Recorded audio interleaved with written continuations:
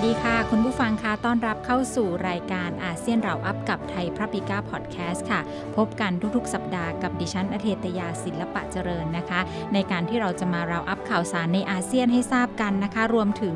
คุยกับนักลงทุนคุยกับผู้ประกอบการที่ไปลงทุนจริงในประเทศเพื่อนบ้านต่างๆเราก็จะมารับทราบประสบการณ์นะคะว่าเขามีการเลือกผู้ร่วมทุนอย่างไรนะคะ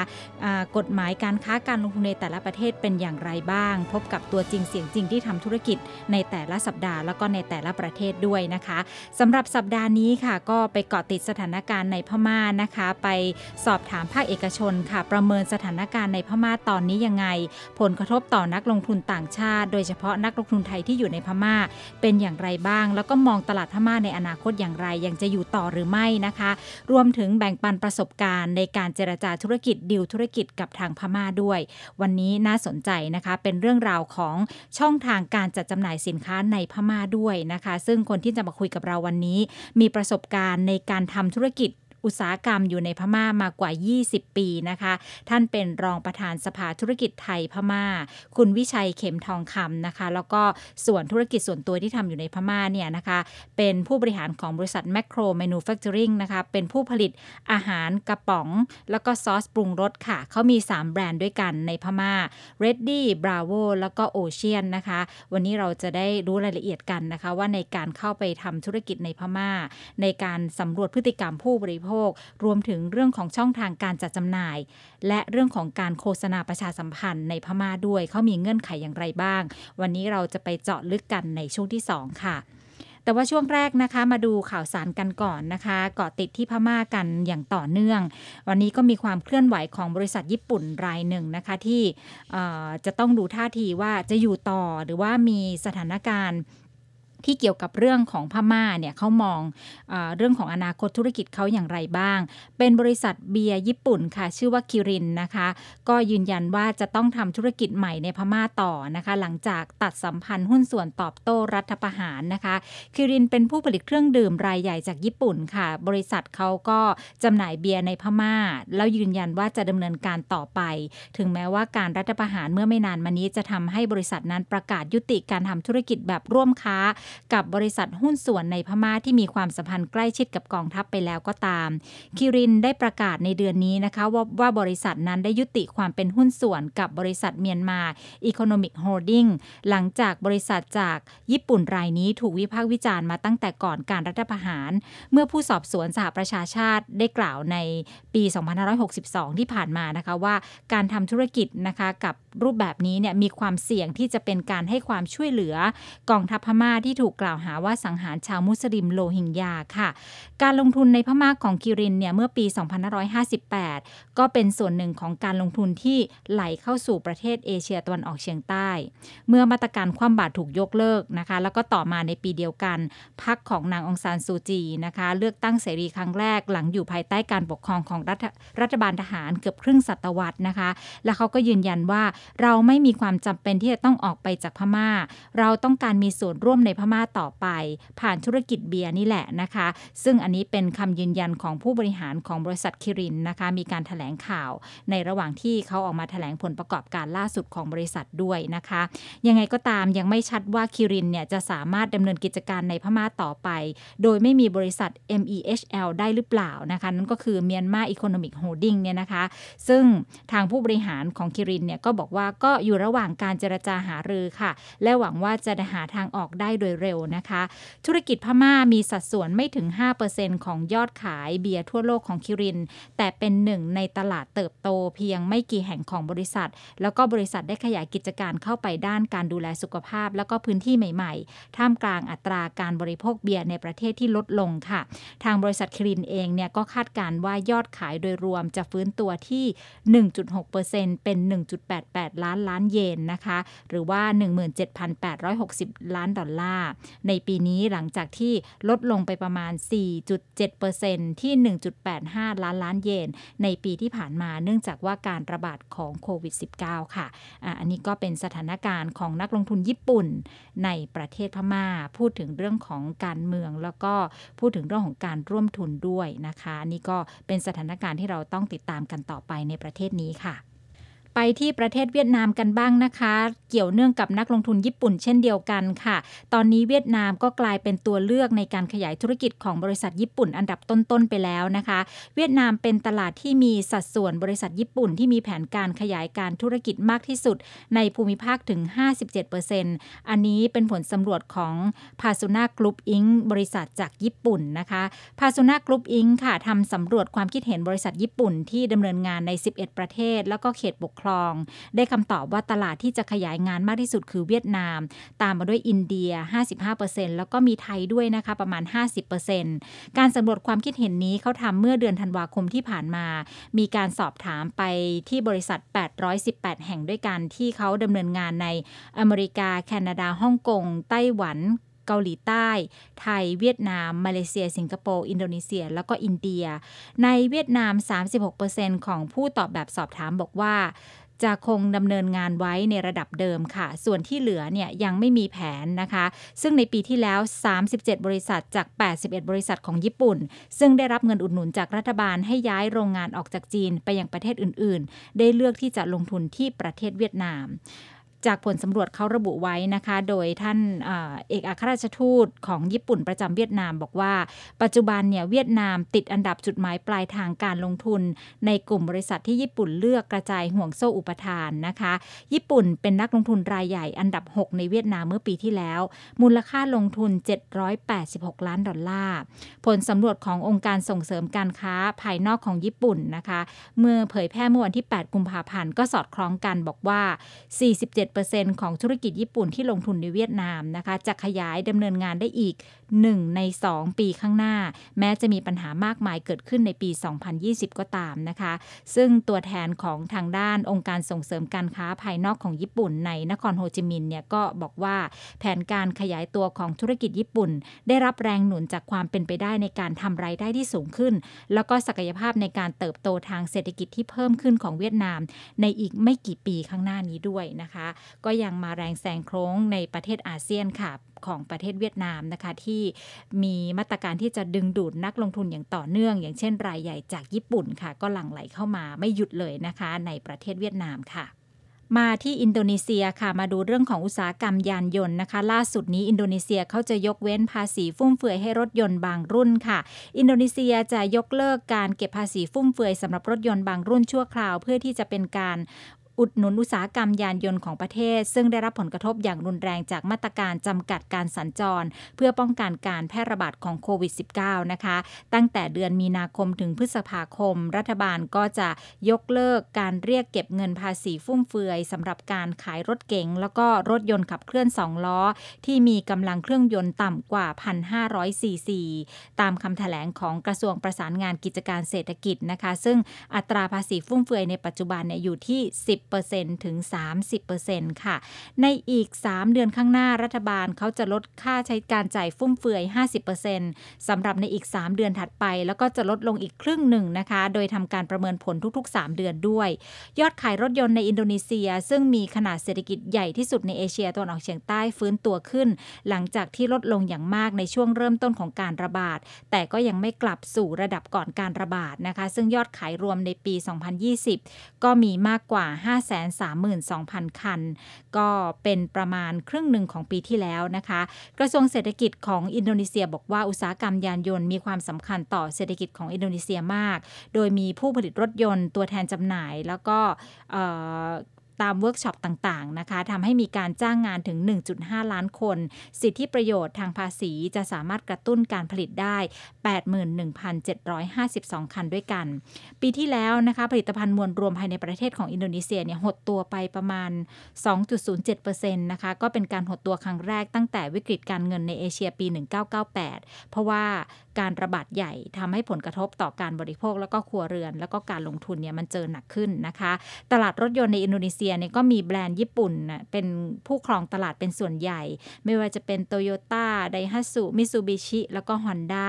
ซึ่งก่อนหน้านี้เนี่ยสมาคมผู้ผลิตรถยนต์ในอินโดนีเซียเขาก็ผลักดันให้รัฐบาลเนี่ยลดหย่อนภาษีเป็นเวลาหลายเดือนเพื่อที่จะดึงดูดผู้ซื้อด้วยนะคะอันนี้ก็เป็นมาตรการที่จะยกเว้นภาษีฟุ่มเฟือยให้กับรถยนต์บางรุ่นของประเทศอินโดนีเซียค่ะ และตอนนี้นะคะเดี๋ยวเราจะไปคุยกับคุณวิชัยเข็มทองคำค่ะรองประธานสภาธุรกิจไทยเมียนมานะคะผู้บริหารบริษัท Macro Manufacturing นะคะในประเทศเมียนมาในประเทศพม่าเนี่ยนะคะไปแบ่งปันประสบการณ์กว่า20ปีในการเจรจาธุรกิจดีลธุรกิจร่วมกับพม่าเลือกผู้ร่วมทุนอย่างไรมองเห็นอะไรในพม่าถึงตัดสินใจไปลงทุนนะคะแล้วก็ช่องทางการจัดจำหน่ายประชาสัมพันธ์สินค้าการใช้สื่อต่างๆด้วยนะคะว่าตอนนี้ในพม่าเนี่ยนะคะสื่อออนไลน์มีบทบาทต่อเขาอย่างไรบ้างแล้วก็มีผลทำให้ธุรกิจการทำตลาดนะคะสินค้าต่างๆในพม่าต้องมีการปรับเปลี่ยนตามด้วยหรือไม่แล้วก็ประเมินสถานการณ์การเมืองในพม่าที่จะมีผลต่อเรื่องของการลงทุนในมุมมองของนักลงทุนจริงๆแล้วก็เป็นภาคเอกชนไทยที่อยู่ในพม่าด้วยนะคะไปคุยกับคุณวิชัยเข็มทองคำกันเลยค่ะคุณวิชัยคะสวัสดีค่ะสวัสดีครับคุณอ้อมค่ะคุณวิชัยคะต้องเรียนถามถึงประสบการณ์ในเรื่องของการทำธุรกิจในเมียนมาหรือในพม่าเนี่ยมากว่านี่ถึง20ปีแล้วยังคะคุณวิชัย20กว่าปีแล้วครับเราเริ่มเข้าไปสำรวจตลาดตั้งแต่ปี2537ค่ะแล้วก็เริ่มก่อตั้งนิติบุคคลในย่างกุ้งปี2538ค่ะแล้วก็ในส่วนของอุตสาหกรรมที่ไปทำเนี่ยเราทำอุตสาหกรรมอาหารกระป๋องในปี2540ครับอ๋อค่ะเริ่มมาแล้วก็ทำมาถึงปัจจุบันครับค่ะคุณวิชัยคะตอนที่เราก่อนจะตัดสินใจไปลงทุนที่พม่าเนี่ย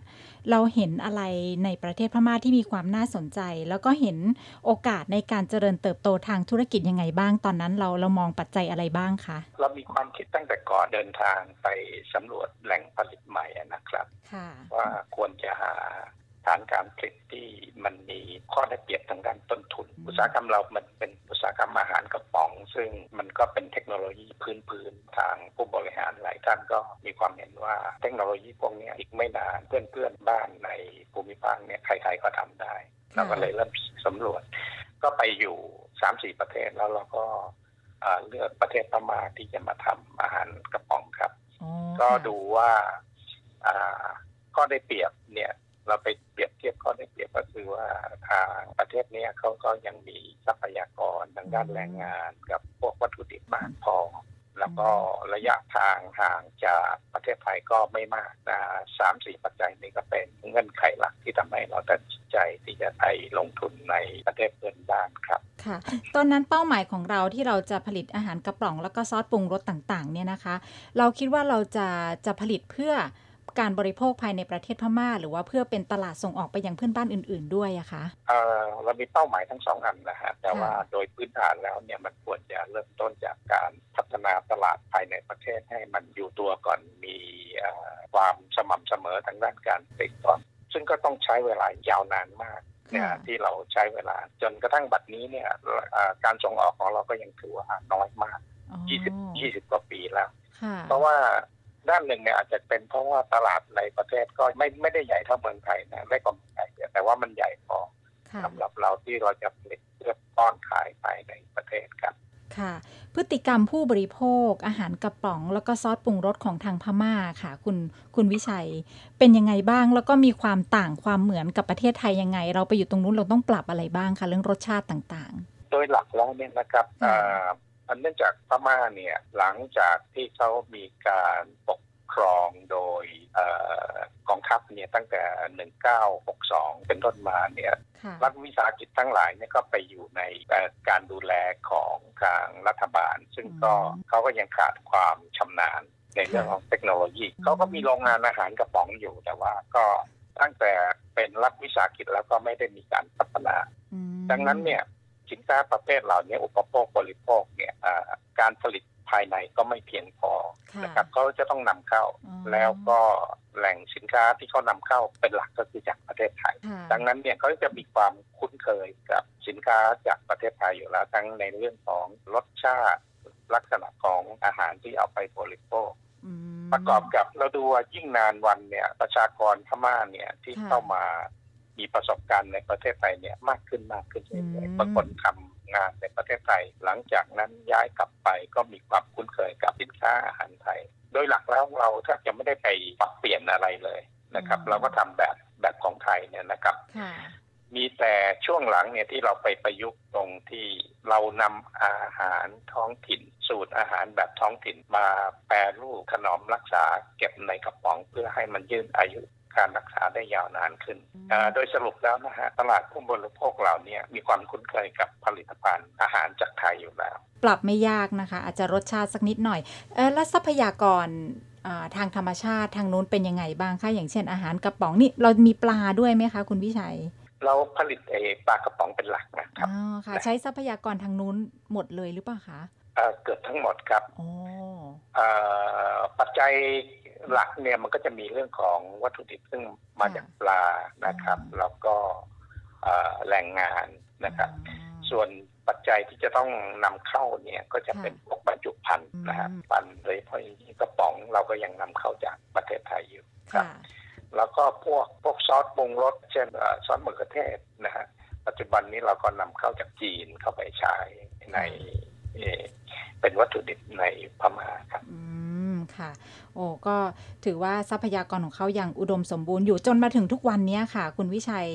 ยังเป็นอย่างนั้นอยู่ไหมคะในพม่าค่ะยังอุดมสมบูรณ์มากครับ เพราะว่าเขาเนื่องจากอุตสาหกรรมเขายังน้อยนะครับการดำรงชีพก็ยังเป็นแบบเหมือนบ้านเราในอดีตเมื่อ 50-60 ปีก่อนนะครับมีแต่เรื่องของการดำเนินชีวิตในเมืองที่จะปรับให้มันทันสมัยขึ้นแล้วก็เท่าที่เราสังเกตดูรัฐบาลตั้งแต่อดีตจนถึงปัจจุบันนะฮะเขาก็จะมีความระมัดระวังในเรื่องของสิ่งแวดล้อมมากนะฮะทีนี้ถ้าอย่างสินค้าของเราเนี่ยต้องใช้วัตถุดิบจากทะเลนะฮะถ้าสิ่งแวดล้อมดีนะครับห่วงโซ่ชีวิตของสัตว์น้ำเนี่ยมันก็ดีด้วยนะครับเพราะฉะนั้นแหล่งประมงก็ดีมันก็จะมีปลาเพียงพอให้เราใช้ได้เรื่อยๆครับค่ะคุณวิชัยคะตอนนั้นที่ไปเปิดธุรกิจนี้จนถึงวันนี้เราเป็นบริษัทของไทยหรือว่าเราจะต้องมีการร่วมทุนกับทางนายทุนทางโน้นด้วยอะคะบริษัทของเราเนี่ยเราเป็นบริษัทร่วมทุนกับทางนักลงทุนท้องถิ่นนะครับเราได้รับการส่งเสริมการลงทุนที่เรียกว่า MIC นะครับจากพม่า MIC ก็จะคล้ายๆกับ BOI ของเรานะครับโดยที่สัดส่วนการลงทุนเนี่ยทางฝั่งไทยเราถือหุ้นอยู่3 ใน 4แล้วก็ผู้ประกอบการท้องถิ่นที่เป็นหุ้นส่วนเราก็ถือหุ้นอยู่ใน1 ใน 4ครับค่ะตอนถามประสบการณ์คุณวิชัยค่ะตอนที่เราไปหาผู้ร่วมทุนตอนนั้นนะคะเรามองผู้ร่วมทุนยังไงเราเลือกยังไงแล้วก็เรามีใครคอยดูแลให้คำแนะนำไหมคะในกรณีของเราเนี่ยก็เป็นอาจจะเป็นกรณีพิเศษที่แตกต่างจากคนอื่นเขานะครับแต่เล่าให้ฟังได้อย่างคือตอนแรกเนี่ยเราตั้งใจที่จะไปลงทุนเอง 100% แต่ว่าการลงทุนด้วยชาวต่างชาติเอง 100% เนี่ยมันก็มีข้อจำกัดหลายอย่างนะครับตั้งแต่เรื่องของการเช่าที่ดินนะครับเรื่องของการขอใบอนุญาตและเรื่องของการสื่อสารกับทางภาครัฐคือในอดีตเนี่ยนะครับในสมัยที่เราเข้าไปลงทุนตั้งแต่เมื่อ20 กว่าปีก่อนเนี่ยทัศนะของหรือนโยบายของภาครัฐนะฮะไม่ส่งเสริมให้มีการลงทุนจากต่างประเทศนะครับก็จะส่งเสริมให้คนท้องถิ่นเนี่ยเป็นผู้ลงทุนมากกว่าครับดังนั้นเนี่ยเราจะไปทำอะไรเองในฐานะของการลงทุนจากต่างชาติ 100% เลยก็เป็นเรื่องที่มีข้อยุ่งยากมากนะครับด้วยความบังเอิญว่าในบริษัทเราที่อยู่ในประเทศไทยเนี่ยเราก็มีผู้จัดการที่เป็นคนพม่าอยู่นะครับแล้วก็เป็นคนที่มีความรู้ความสามารถนะฮะมีประสบการณ์ในเรื่องของการทำธุรกิจนอกประเทศพม่ามาแล้วแล้วก็เราก็เลยชวนเขาว่าถ้าอย่างนั้นเราก็ไปทำด้วยกันนะครับก็คือกลายเป็นว่าหุ้นส่วนของเราก็คือคนคุ้นเคยกันมันก็ไม่ต้องไปเสี่ยงมากไปเรียนรู้มากค่ะแต่ถ้าเกิดเป็นนักธุรกิจคนอื่นที่อาจจะไม่ได้มีข้อมูลหรือว่ามีเบื้องหลังที่ดีอย่างธุรกิจคุณวิชัยเนี่ยเวลาการที่จะไปเลือกผู้ร่วมทุนในพม่านะคะคุณวิชัยเราควรจะดูยังไงควรจะเลือกยังไงแล้วก็ควรจะไปในช่องทางไหนได้บ้างคะที่จะปลอดภัยที่สุดอะค่ะ ถ้าเป็นอย่างนี้เนี่ยปัจจุบันเนี่ยสถานการณ์ในปัจจุบันกับเมื่อหลายปีก่อนมันแตกต่างกันเป็นคนละด้านเลยนะครับเมื่อ10 กว่าปีก่อนเนี่ย15 ปีที่แล้วเวลาคนไทยหรือชาวต่างชาติเข้าไปเนี่ยคนท้องถิ่นเนี่ยจะมีความกระตือรือร้นมากในการที่จะเข้ามาพูดคุยมีข้อเสนอในการที่จะมาทำธุรกิจด้วยกันนะครับแต่วันนี้เนี่ยนับตั้งแต่มีรัฐบาลพลเรือนชุดแรกเนี่ยคือที่ท่านประธานาธิบดีเต็งเซ็งเป็นผู้นำตั้งแต่ยุคนั้นมามันก็จะมีชาวต่างชาติเนี่ยเข้าไปเยอะแยะมากมายนะครับแล้วก็ผู้ประกอบการท้องถิ่นที่มีความพร้อมมีความรู้ความสามารถมีกำลังทุนในการที่จะร่วมทุนกับบริษัทต่างชาติเนี่ยก็เหมือนกับเขาจับคู่กันไปหมดแล้วนะครับที่เหลืออยู่ทุกวันนี้เนี่ยก็คนที่มีความพร้อมผู้ประกอบการท้องถิ่นที่มีความพร้อมมันก็มีน้อยนะครับตรงนี้เป็นเรื่องยากนะครับวันนี้เนี่ยถึงคิดว่าถ้าหากว่าผู้ประกอบการไทยที่มีความสนใจจะเข้าไปลงทุนศึกษาลู่ทางการลงทุนในพม่าเนี่ยจะต้องยอมใช้เวลาในการเข้าไปหาข้อมูลแต่ข้อดีก็คือว่าในวันนี้เนี่ยต่างกับเมื่อ20 กว่าปีก่อน20 กว่าปีก่อนเนี่ยเราต้องไปช่วยตัวเองหมดเลยต้องไปคิดไปหานะฮะไปเสาะแสวงหาแต่ปัจจุบันเนี่ยเราคนไทยเราเองเนี่ยเราก็มีแหล่งข้อมูลหลายอย่างนะฮะหลายช่องทางทั้งในสถานทูตไทยเองก็มีข้อมูลเกี่ยวกับเรื่องของการค้าการลงทุนเยอะแยะนะครับแล้วก็กระทรวงพาณิชย์เราก็มีสำนักงานของทูตพาณิชย์อยู่นะครับนอกจากนั้นก็ยังมีสมาคมนักธุรกิจไทยในพม่าแล้วก็ยังมีสภาธุรกิจไทยเมียนมานะฮะแล้วก็มีเพื่อนคนไทยที่ไปลงทุนแล้วในพม่าก็จำนวนมากดังนั้นเนี่ยนี่น่าจะเป็นแหล่งข้อมูลในการศึกษานะว่าถ้าจะเข้าไปลงทุนในพม่าควรจะทำยังไงซึ่งผมคิดว่ามันจะกลับกันแล้วแต่ต่อไปเนี่ยอาจจะแทนที่ว่าจะไปหาคู่ค้าที่เป็นคนพม่านะครับอาจจะกลายเป็นว่าไปดูว่าบริษัทคนไทยที่เข้าไปทำแล้วก็มีความพร้อมที่จะขยับขยายเนี่ยนะฮะอาจจะเป็นตัวเลือกใหม่ที่ดีกว่าโดยซ้ำไปครับค่ะอันนี้เป็นข้อมูลที่น่าสนใจสำหรับคนที่มองตลาดพม่าตอนนี้นะคะค่ะคุณวิชัยคะเมื่อเราหาผู้ร่วมทุนอะไรเสร็จเรียบร้อยเราก็มีโรงงานผลิตตกลงเรื่องแรงงานอะไรกันเสร็จสับแล้วเรื่องของช่องทางการจัดจำหน่ายเมื่อผลิตภัณฑ์ออกมาแล้วนะคะแล้วก็รวมถึงการโฆษณาประชาสัมพันธ์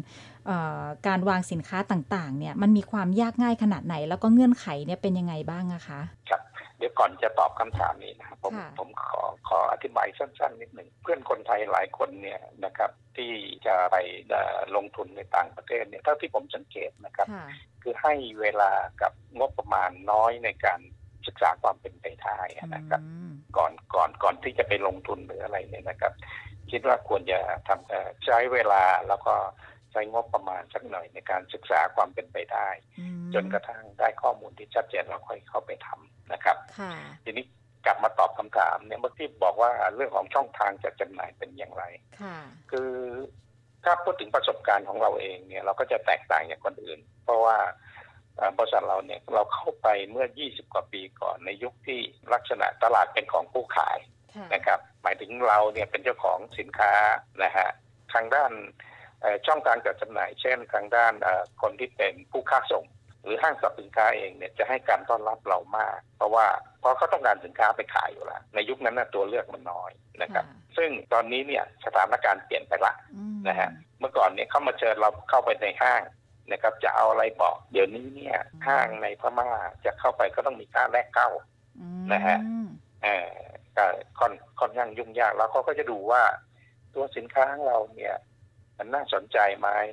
เพราะว่าของเขาเองเนี่ย20 กว่าปีที่ผ่านมาเนี่ยห้างสินค้าหรือร้านค้าในพม่าก็มีการพัฒนามากไอ้ของที่เคยจะต้องไปซื้อหาจากต่างประเทศเนี่ยปัจจุบันเนี่ยมันก็มีผู้ขายทั้งจากไทยจีนแล้วก็ประเทศอื่นๆในภูมิภาคนี้ป้อนเข้าไปดังนั้นเนี่ยบางทีของที่เราจะเอาเข้าไปขายเนี่ยเขาก็มีอยู่แล้วเขาก็จะยากที่เขาจะรับของเราเนี่ยเข้าไปทดแทนเขาบอกว่าพื้นที่เขาน้อย บางทีเขาก็จะถามกลับมาว่าเรามีนโยบายในการตลาดยังไงเรามีการโฆษณาประชาสัมพันธ์ไหมนะฮะแผนโฆษณาของเราเป็นยังไงบางรายสักถามถึงขนาดนี้นะครับซึ่งมันก็จะต่างกับเราเพราะเราเนี่ยเราเข้าไปอยู่ในนั้นแล้วเราก็ค้าขายกับเขามานานแล้วดังนั้นเนี่ยบางทีมีสินค้ารายการใหม่ SKU ใหม่ที่จะใส่เข้าไปเนี่ยก็จะถ้าจะมีค่าใช้จ่ายเราก็จะเสียค่าใช้จ่ายน้อยกว่านะครับทีนี้เราก็คงจะไม่ฝากความหวังไว้กับแค่นี้นะครับเพราะว่าลักษณะของช่องทางจัดจำหน่ายในพม่านะฮะเขาก็พัฒนาไปเรื่อยอย่างที่บอกเมื่อก่อนเขามาง้อขอซื้อแต่ปัจจุบันเนี้ยคนที่มีผลิตภัณฑ์จะไปวางขายก็ต้องไปขอร้องเขานะครับซึ่งเราดูว่าอันนี้เขาก็ดูจากประเทศไทยนะครับมันก็มีการพัฒนาไปเลยหลายห้างก็มีจ้างผู้จัดการจากประเทศไทยนี่แหละก็ไปบริหารจากเดิมไม่มีค่าแรกเข้าเดี๋ยวนี้ก็มีซึ่งเราคิดว่ามาตรการต่างๆเหล่านี้เขาก็คงจะเข้มข้นขึ้นเรื่อยๆเราก็เลยคิดว่าคงไม่สามารถฝากความหวังไว้กับทางช่องทางจัดจำหน่ายปัจจุบันได้ทั้งหมดเราก็เลยเริ่มมาดูเรื่องของการจัดจำหน่ายโดยผ่านระบบออนไลน์ B2C นะครับซึ่งเราก็เพิ่งเริ่มแต่ว่าเราก็จะพยายามขยายผลตัวนี้ออกไปเรื่อยๆจะได้ไม่ฝากความหวังทั้งหมดไว้กับช่องทางจัดจำหน่ายปัจจุบันแสดงว่าการซื้อขายในออนไลน์ในพม่านี่ก็เป็นที่นิยมเหมือนกันเหรอคะคุณวิชัยหรือว่ามาเป็นเฉพาะช่วงโควิดนี้หรือเขาปรับเปลี่ยนพฤติกรรมไปตามกระแสเหมือนไทยในบ้านเราเนี่ยค่ะก็ปรับเปลี่ยนมาก่อนหน้านี้แล้วครับนะฮะก่อนหน้าที่จะเกิดปัญหาเรื่องโรคระบาดสินค้าอุปโภคบริโภคเขาก็ซื้อผ่านออนไลน์เยอะเหรอคะคุณวิชัยเยอะครับเยอะครับค่ะปกติไปเห็นพวกอาหารสำเร็จรูปอาหารกระป๋องเนี้ยก็จะไปเดินห้างไปซื้อตามเชลฟ์ต่างๆอันนี้ซื้อออนไลน์กันเยอะเลยใช่ไหมคะในพม่าใช่ครับเขาซื้อผ่านระบบออนไลน์กันเยอะครับค่ะสัดส่วนตลาดในการขายออนไลน์ตอนนี้เราประมาณเท่าไหร่อะคะคุณวิชัยทั้ง3แบรนด์ของเราใช่ไหมใช่ทั้ง3แบรนด์ของเราเนี่ยประมาณ 1% เท่านั้นเองนะฮะปัจจุบันนะฮะแต่ว่ามันก็ยังดีว่ามันได้เกิดนะครับแล้วก็ต่อไปเขาคงจะต้องใช้ศึกษาเรื่องของ IT เรื่องของระบบการค้าออนไลน์เพราะเราก็ยังใหม่ความรู้ก็ยังน้อยนะครับแต่ว่าเราคิดว่าสักวันหนึ่งเนี่ยมันจะต้องพัฒนาหาแอปพลิเคชันอะไรต่างๆที่จะทำให้เป็นตัวกลางเชื่อมสื่อสารระหว่างเรากับทางกลุ่มเป้าหมายทั้งค้าปลีกค้าส่งแล้วก็ทั้งผู้บริโภคด้วยค่ะนี่ก็เรื่องของนวัตกรรมเรื่องของเทคโนโลยีต่างๆเข้ามามีผลต่อเรื่องของช่องทางการจัดจำหน่ายมากเลยนะคะตอนแรกเข้าใจว่าเป็นเพราะว่าโควิดเนี่ยก็เหมือนกันคนไม่อยากออกจากบ้านจริงๆไม่เขาปรับเปลี่ยนก่อนหน้านั้นแล้วอย่างคนที่มาซื้อออนไลน์ส่วนใหญ่คุณวิชัยเขาจะเป็นตัวแทนที่เอาไปขายต่อหรือว่าซื้อไปอุปโภคบริโภคในครอบครัวเลยคะปัจจุบันในส่วนของออนไลน์ของเราเนี่ยจะเป็น B2C นะฮะส่วนทางด้านลูกค้าเราเนี่ยเราแบ่งเป็น 4-5 กลุ่มมีพวกห้างสรรพสินค้าแล้วก็มีร้านสะดวกซื้อแล้วก็มีพวกค้าส่งนะฮะแล้วก็ร้านเหมือนร้านโชว์หวยของเรานะฮะโรเซอรี่เล็กๆเนี่ยก็กระจายอยู่ทั่วไปนอกนั้นเราก็จะมีหน่วยรถนะครับหน่วยรถที่วิ่งขายตรงไปตามจังหวัดต่างๆครับค่ะอย่างแบรนด์ทั้ง3แบรนด์เราทั้ง Reddy Bravo แล้วก็ Ocean เนี่ยนะคะคุณวิชัยอยู่ในตลาดของพม่าเนี่ยก็ถือว่าเขารับรู้ไหมคะว่าเป็นบริษัทของคนไทยและของเราเนี่ยถือว่าเป็นสินค้าพรีเมียมเลยไหมคะสินค้าเราถือว่าเป็นสินค้าตลาดกลางขึ้นบนในพม่านะครับแล้วก็เราก็มีใช้สื่อประชาสัมพันธ์มาตลอด20 ปีที่ผ่านมาเนี่ยแต่ว่าประเภทของสื่อที่เราใช้เราก็ปรับเปลี่ยนไปในอดีตเราก็ใช้วิทยุทีวีYellow Pages นะฮะแมกกาซีนอะไรต่างๆนะตอนหลังนี่ที่พูดมาเลิกไปเกือบทั้งหมดละนะฮะมาการสื่อออนไลน์มากกว่าเพราะว่ามันเจาะถึงกลุ่มเป้าหมายแล้วก็มันประหยัดงบกว่าเราต้องพัฒนาทีมงานทางด้านกราฟิกอะไรต่างๆของเราขึ้นมาเองนะฮะตอนนี้กลายเป็นว่าโฆษณาทางออนไลน์นี่ยอดสั่งซื้อเยอะกว่าเหรอคะดีกว่าครับอย่างแต่ก่อนน่าสนใจเรื่องการใช้สื่อนะคุณพิชัยทั้งทีวีทั้งวิทยุทางนู้นเนี่ย โฆษณานี้การยิงนี้เขาคิดราคายังไงอะคะเมื่อก่อนนี้มันจะแบ่งเป็น2เลทนะฮะเลทสำหรับผู้ประกอบการท้องถิ่นกับเลทอัตราสำหรับบริษัทต่างชาติเนี่ยจะแพงกว่าหลายเท่าตัวทีนี้ตัวเนี้ยตอนหลังเนี่ยเราไม่ได้ใช้แล้วก็ประทานโทษจริงๆจำไม่ได้คือยุคสมัยมันเปลี่ยนนะฮะเราต้องปรับตัวอย่างรวดเร็วเลยครับมีอีกการหนึ่งปีนี้ที่เราจะใช้เยอะเนี่ยถ้าหากว่าไปตามหัวเมืองต่างๆเนี่ยเราจะใช้บิลบอร์ดมากขึ้นนะฮะไอ้ป้ายใหญ่ๆที่วางอยู่กลางเมืองเนี่ยแล้วก็วางอยู่ประมาณสัก30-40เมืองหัวเมืองหลักๆเพื่อเป็นการสร้างภาพพจน์เนี่ยนะให้คนผ่านหูผ่านตาอยู่เรื่อยๆครับค่ะโอ้บิลบอร์ดก็ยังใช้ได้ดีอยู่เนาะพรีเซนเตอร์มีผลไหมคะคุณวิชัยของพฤติกรรมผู้บริโภคของคนพม่ามีครับเราใช้อินฟลูเอนเซอร์นะฮะมากกว่าที่จะใช้ดาราพวกดาราเซเลบริตี้อะไรบางครั้งใช้บ้างนะครับแต่ช่วงหลังเนี่ยเรามาใช้ทางด้านบล็อกเกอร์อินฟลูเอนเซอร์พวกเนี้ยได้ผลมากกว่าโอ้แสดงว่าตอนนี้ในพม่าเองนะก็เรื่องของกระแสคือการเสพสื่อจากออนไลน์นี้ค่อนข้างที่จะมาแรงมากๆเกือบเกิน80-70-80% เลยใช่ไหมคุณวิชัยเราถึงได้มาทำตลาดทางด้านนี้โดยทั่วไปเปอร์เซ็นต์เท่าไหร่ผมไม่แน่ใจนะฮะเพราะว่าไม่ได้ไปติดตามตัวเลขพวกนั้นนะเหตุผลที่ใช้สื่อออนไลน์เนี่ยคือพม่าเนี่ยเขาใช้ทางด้าน Facebook กันเยอะซึ่งตรงนี้เราสามารถที่จะเจาะถึงกลุ่มเป้าหมายได้ง่ายกว่าในขณะที่ในอดีตเนี่ยมันใช้ทีวีเราได้ผลเนื่องจากว่าทีวีมันมีแค่ช่อง2ช่องสมัยก่อนมันไปไหนไม่ได้เปิดมาก็เจอตอนหลังเนี่ยมีทั้งดาวเทียมมีทั้งเคเบิลทีวีท้องถิ่นก็เต็มไปหมดเหมือนบ้านเราเลยเนาะหลายช่องมากก็ใช้เงินกับทางด้านนู้นก็ได้ผลน้อยเราหันมาใช้ทางด้านโซเชียลมีเดียโซเชียลมีเดียเราใช้มากกว่าครับค่ะโอ้นี่ก็เป็นกระแสใหม่ที่เราได้รู้ในพม่าด้วยนะคะทีนี้คุยภาพใหญ่อีกนิดนึงค่ะคุณวิชัยนโยบายส่งเสริมการลงทุนของทางพม่าตอนนี้ที่จะดูแลนักลงทุนต่างชาติในภาวะการเมืองแบบนี้ด้วยมีอะไรปรับอะไรเปลี่ยนบ้างคะนี่เป็นความเห็นส่วนตัวนะฮะผมไม่มีข้อมูลจากการสำรวจแต่ว่าจากประสบการณ์ของเราเนี่ยตั้งแต่ก่อนจะเป็นรัฐบาลพลเรือนด้วยซ้ำไปว่าเรื่องของการลงทุนเนี่ยสิ่งที่เขาให้ความสนใจหนึ่งคือจะต้องก่อให้เกิดการช่าง2การใช้ทรัพยากรภายในประเทศแล้วก็สร้างมูลค่าเพิ่มนะฮะ3มีเรื่องของการถ่ายทอดเทคโนโลยี4ถ้าเป็นธุรกิจหรืออุตสาหกรรมที่ทดแทนการนำเข้าข้อยิ่งแล้วถ้าเป็นอุตสาหกรรมที่สามารถส่งออกนำเงินตราต่างประเทศเข้ามาได้ก็เขาก็จะพอใจแล้วก็ที่สำคัญบางครั้งบางคนก็ไม่ทราบก็รัฐบาลพม่าเนี่ยก็ระมัดระวังดูแลในเรื่องของสิ่งแวดล้อมนะครับดังนั้นเนี่ยถ้าจะไปลงทุนอะไรแล้วมันมีผลต่อสิ่งแวดล้อมไปสร้างมลภาวะอะไรเนี่ยถ้ามีภาพที่คลุมเครือนะครับอย่าเสี่ยงนะฮะต้องคิดไว้ก่อนว่าเขาระมัดระวังดูแลรักษาสิ่งแวดล้อมครับต้องชัดเจนเรื่องทรัพยากรธรรมชาติถึงขั้นต้องเป็นธุรกิจแบบกรีนอะไรอย่างนี้ไหมคะต้องมีโลโก้แบบนี้ไหมคะคุณวิชัยผมคิ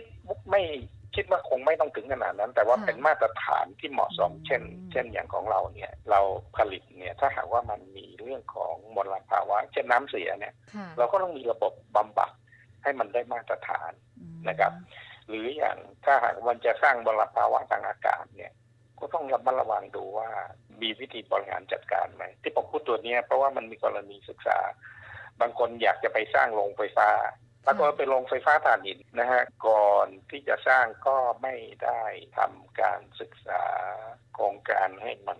ครอบคลุมถึงเรื่องของสิ่งแวดล้อมดูแต่เรื่องของผลตอบแทนการลงทุนเท่าไหร่ได้เงินกลับมาเท่าไหร่นะฮะแต่ว่าโครงการพอนำเข้าเครื่องไม้เครื่องมือเครื่องจักรอะไรบางส่วนออกไปมันเดินต่อไม่ได้เพราะว่ากลายเป็นว่าคนท้องถิ่นเนี่ยเขาไม่ยอมรับในเรื่องของการใช้เชื้อเพลิงถ่านหินโดยที่เขาก็ยังไม่รู้ด้วยนะว่าโรงไฟฟ้าเนี่ยจะมีวิธีการจัดการกับมลภาวะยังไงก็หยุดเลยก็ทำไม่ได้อันนี้ก็เป็น เป็นแง่คิดนะครับว่าถ้าเราจะไปทำการค้าหรือการลงทุนใดๆในพม่าเนี่ยเราควรจะทำความเข้าใจในเรื่องกฎระเบียบของเขานะครับอย่าไปฝากความหวังไว้กับคนที่มาแนะนำว่าเขารู้จักกับนักการเมืองรู้จักกับกองทัพรู้จักกับผู้มีอิทธิพลทั้งหลายควรจะดูในเรื่องกฎระเบียบเป็นหลักนะครับนะฮะเพราะว่าเท่าที่เคยเห็นมาเนี่ยบางบริษัทที่ไปแล้วล้มเหลวก็เพราะไปฝากความหวังไว้กับผู้ที่คิดว่ามีอิทธิพลอยู่ในรัฐบาลครับค่ะโอ้อันนี้เป็นความรู้ที่ดีมากๆเลยนะคะเราก็จะต้องศึกษากฎระเบียบนั่นแหละถ้าเราทำถูกต้องตามกฎระเบียบต่างๆด้านการค้าการลงทุนอันนี้ก็จะเป็นโอกาสที่ดีของนักลงทุนนะคะคุณวิชัยค่ะสุดท้ายนี้ค่ะขออัปเดตสถานการณ์ล่าสุดนิดนึงในมุมมองภาคเอกชนที่ลงทุนในประเทศพม่ามายาวนาน20กว่าปีเนี่ยนะคะประเมินสถานการณ์ตอนนี้ในพม่าคาดการณ์ว่าจะจบได้หรือเปล่าแล้วก็จะจบยังไงคะคุณวิชัยคะด้วยฐานความรู้ของเราเนี่ยเราเดาไม่ได้ว่ามันจะจบยังไงแต่ว่าเราได้แต่เตรียมสถานการณ์เตรียมการของเราเองไว้ว่าถ้าสถานการณ์จบแบบหนึ่งเราควรจะดำเนินการยังไงนะฮะถ้าจบอีกแบบหนึ่งเราควรจะปฏิบัติ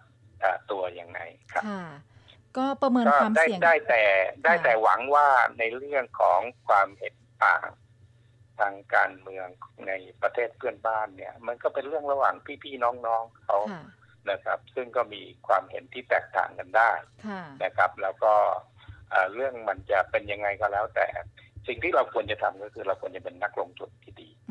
นะครับไม่ไปสร้างปัญหาเขาสิ่งที่เราทำเนี่ยควรจะทำแล้วเป็นประโยชน์กับท้องถิ่นไม่ว่าใครจะมาเป็นผู้มีอำนาจรัฐเขาก็ยังให้การต้อนรับเราค่ะเขาก็มีมาตรฐานเขาก็ยึดมาตรฐานเรื่องการค้าการลงทุนเนาะแต่อ้อมฟังนักวิเคราะห์หลายท่านคุณวิชัยเขาบอกว่าคือไม่ว่าการเมืองเขาจะเปลี่ยนยังไงเนี่ยเขาจะไม่แตะเรื่องของการลงทุนแล้วก็เรื่องเศรษฐกิจเลยอันนี้จริงไหมคะ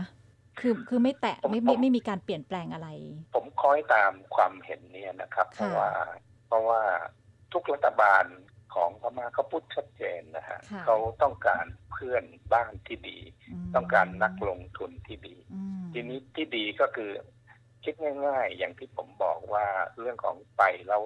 เขาได้ประโยชน์นะครับอย่างเราไปทำสิ่งที่เราทำเนี่ยคืออุตสาหกรรมทดแทนการนำเข้า